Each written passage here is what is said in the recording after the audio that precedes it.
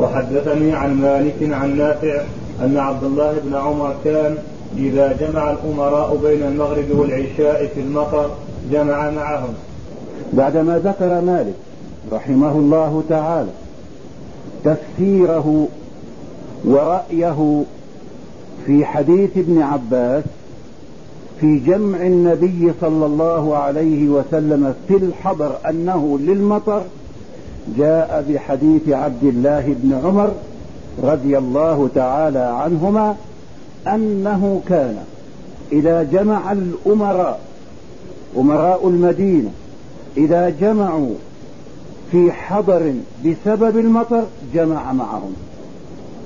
إذن كان يقع الجمع في الحضر بسبب المطر أم لا؟ كان يقع. إذن هذا دليل لما ذهب إليه من؟ مالك في تفسير حديث ابن عباس رضي الله تعالى عنهما. وقوله هنا إذا جمع الأمراء، وإذا لم يجمعوا لم يجمعوا، لأنه تابع للأمراء وتابع للإمام الراتب سواء كان هو الأمير أو غير الأمير. وهل كان يخالف ذلك في رأيه؟